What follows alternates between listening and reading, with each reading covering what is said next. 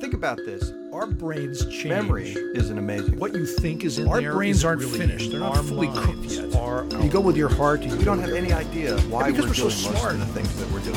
But here's the deal. Time actually really does matter. I'm Art Markman. I'm Bob Duke. I'm Rebecca McEnroy, and this is Two Guys on Your Head. Today, time, attention, and how to complete tasks. We often use this computer metaphor for the way that the mind works. And on that metaphor, we pay a lot of attention to what kind of information people are using. But computers sort of wait for you. If you're working on a document and then you walk away and you come back 3 hours later, your computer isn't like, where were you? Right? It's just ready to go again. But the brain isn't like that. Time actually really does matter with the brain, and as well it should, because our ability to coordinate with other people requires paying attention to time. And by time, I don't necessarily mean clock time. I just mean the amount of time that has elapsed from one event to another. And so that coordination requires us to be able to synchronize to some degree, which means we all have to have some kind of timing mechanism. Which we do. And so we should say, since attention spans tend to be measured in time, we should point out, right, these timing mechanisms in the brain really are much more about coordination. This is like, see my argument? This is the internalization of patriarchal time. This is it. Well, so I mean, one of the other things about attention spans that I think is really important is for us to bear in mind that our beliefs about what attention spans should be have a lot to do with the social structure we find ourselves in right now. So, the thing about brains, and we've talked about this on previous shows, the thing about brains is that they're really there to both help us predict the future, but also to control our bodies and to coordinate our bodies. And one of the things that happens, if you're outside, raking leaves, you don't get as distracted because there's just a lot of activity. You've got a rake in your hand, you've got to create these piles, you've got to grab those piles and put them into a bag. There's a lot of bodily activity that's involved in that, right? And so while you're doing that, your brain is completely engaged in making sure that your body does all of the right things. Now what happens is we take that body and we plop it down in a chair, or worse yet, we take like a 12-year-old body and put it in a desk along with 30 other 12-year-old bodies facing forward. And we say, brain, focus on this activity that has very little bodily engagement in it.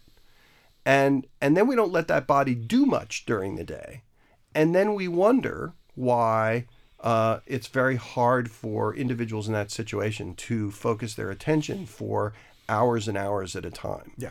And I think that's a misunderstanding of the fact that, huge amounts of our brain are devoted to vision, huge amounts of our brain are devoted to motor planning.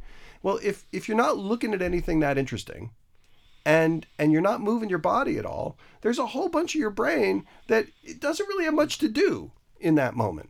And then you wonder. So it will find things. It will find things to do. That's correct. Yeah. So that affects this concept of the attention span in significant ways because we're taking physical creatures and putting them in situations in which there's very little physical stuff to do. I think maybe it's worth saying too, for people who wish they could devote more concentrated time on a particular task before they leave it to go to something else. We've talked on previous shows about just the consequences of changing focus of attention from one target to another. There's a switching cost involved with that, and reorienting and all those kinds of things. And one thing that's very doable, and I think people underestimate the value of doing something like this. If you're working on a task and it's been a few minutes, whatever that number of minutes is, and you think, okay, I need to get up or look at my phone or stand up or whatever, to say to yourself, no, I'm going to stay here for 2 more minutes, or get to the end of this paragraph, whether I'm writing it or reading it or whatever, or finish this one little part of this task. And then when I get to that part of the task, I'm going to get up and change and do whatever I want to do. Now what you've done is you've made the goal something related to the task, right? Because if I'm engaged in a task and I start to feel a little antsy and I want to get up, or I want to check my phone, or I want to do something else, right? if I get up or check my phone or do something else, now that rewards my stopping, right? And it's not based on anything I'm doing in the task. It's just based on responding to a feeling that has now, welled up in me. Now, when I shift that focus and say, well, okay, I feel like I want to get up right now. Let me just get to the end of that paragraph or the end of this page, and then I get up. Now my getting up is a result of my having accomplished something related to the task.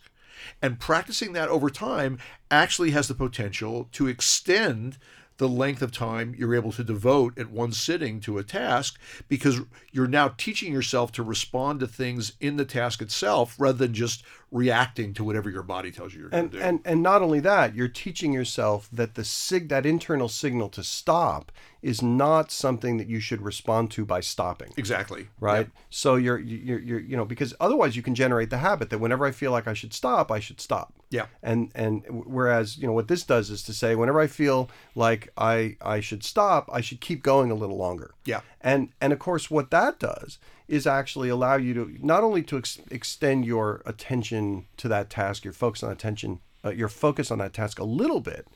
It actually can extend it quite a bit, because when you get to the end of that paragraph, you might then think, well, I should stop. Oh, let me write another paragraph. Yeah. And so that can actually begin to build on itself to the point where you now can create more extended periods of time. Yeah. And the positive thing about that is about that little mini goal setting in little tasks is that now you have this sense of accomplishment, because rather than just responding and getting up, you say, I'm going to get to the end of that paragraph. I'm going to write one more paragraph. I'm going to finish this one part of this task. And then you finish it.